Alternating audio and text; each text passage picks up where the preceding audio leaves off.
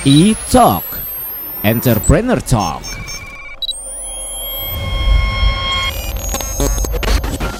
Balik lagi Pop Lovers di E-Talk, Entrepreneur Talk. Masih ada Abi Zaki yang kali ini spesial bener tamunya. Ada Pak Arif Rahadi selaku Senior Manager dari RPX Group. Pak, kita lanjut obrolannya ya Pak ya. Tadi kepotong nih, lagi seru ngobrolnya. Nah, salah satu yang menjadi masalah semua orang di dunia saat ini Pak, pandemi COVID-19. Kalau di RPX sendiri, gimana nih Pak bisnis selama COVID-19 ini dan menghadapi the new normal itu gimana dari RPX? Kita tetap selama pandemi COVID ini kita prosedur menjalankan kesehatan ini gitu kan. Betul. Dari kantor sendiri kita, dari pegawai masuk pertama kali dia masuk harus dicek dulu kesehatannya, kemudian masuk liftnya juga nggak bisa semua lift gitu. Lift pintu masuknya cuma satu gitu. Terus juga ada hand sanitizer semua, tempat menggunakan tetap masker gitu ya. Jarak tempat duduk 1,5 meter masing-masing, bagi sipnya dan sebagainya kita lakukan.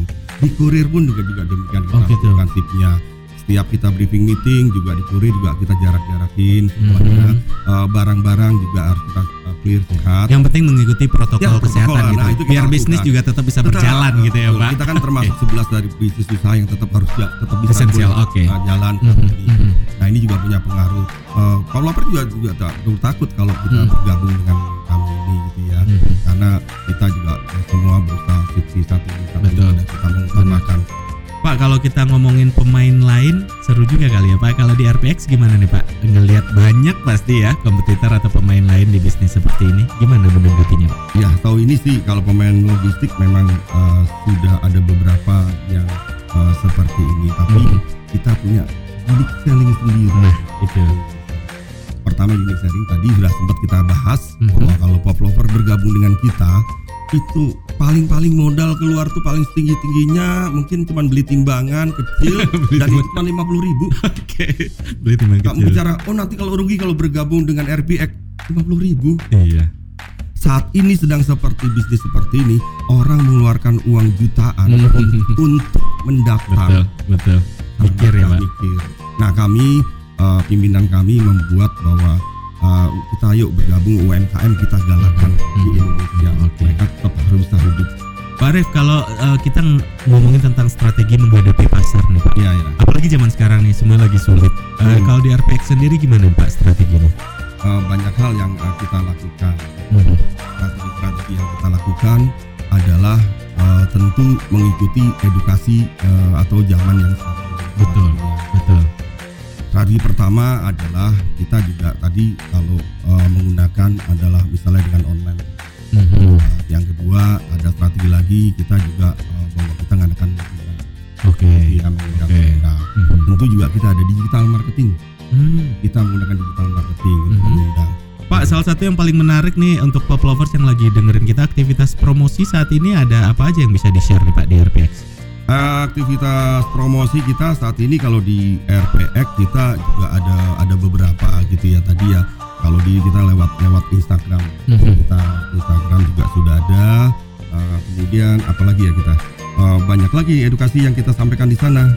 Baik dari IG itu ada promosi misalkan mengenai ekspor impor juga ada. Gitu ya. Bagaimana cara edukasi mengirim barang juga ada. Nah, kita sampaikan pada mereka semua ya. Juga edukasinya juga bagaimana kalau cara bergabung menjadi outlet. Sampaikan juga kepada mereka seperti itu. Jadi lebih mudah juga seperti itu. Kita sampaikan pada Pop Lover dalam kalau mereka nantinya berminat gitu ya.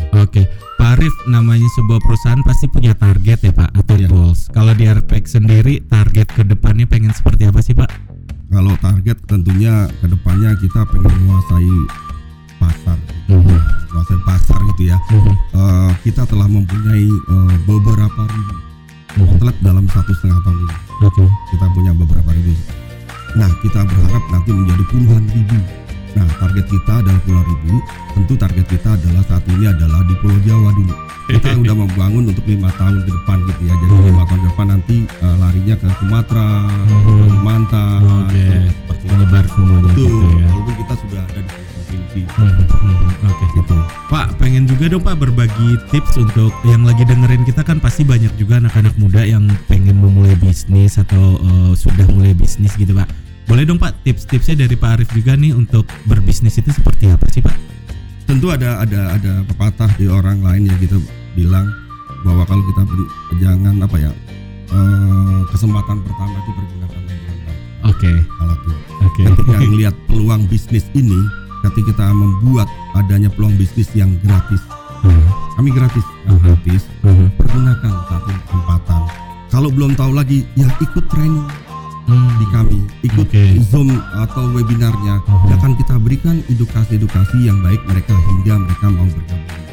Oke, ini kayaknya pertanyaan terakhir nih Pak, karena durasinya juga nggak terlalu panjang ya. Sosial media, salah satu yang paling penting saat ini. Kalau RPX ada di akun sosial media apa aja nih Pak? Ya, akunnya kita di rpx.id, kita ada di rpx. Untuk website ya? Iya, websitenya ada di www.rpx.co.id. Websitenya, kalau di Instagramnya di rpx_id. rpx_id. Oke. Bio di Instagramnya juga menarik nih, mengirimkan senyum kebahagiaan. Luar biasa banget. Waduh, seru nih, banyak info seru yang kita dapat hari ini dari Pak Arif. Tapi waktunya nggak panjang juga nih Pak. Makasih banyak Pak Arif. Kami terima kasih kesempatan, sukses sekali buat semuanya. Pastinya, dan juga mudah-mudahan obrolan singkat kita banyak manfaat untuk yang lagi dengerin. Bisa langsung follow, nanti bisa dicek lah ya Instagramnya di rpx_id. Sekali lagi terima kasih ya Pak Arif ya waktunya. Terima kasih, salam sukses selalu buat semua seluruh pop lover. E-Talk, Entrepreneur Talk.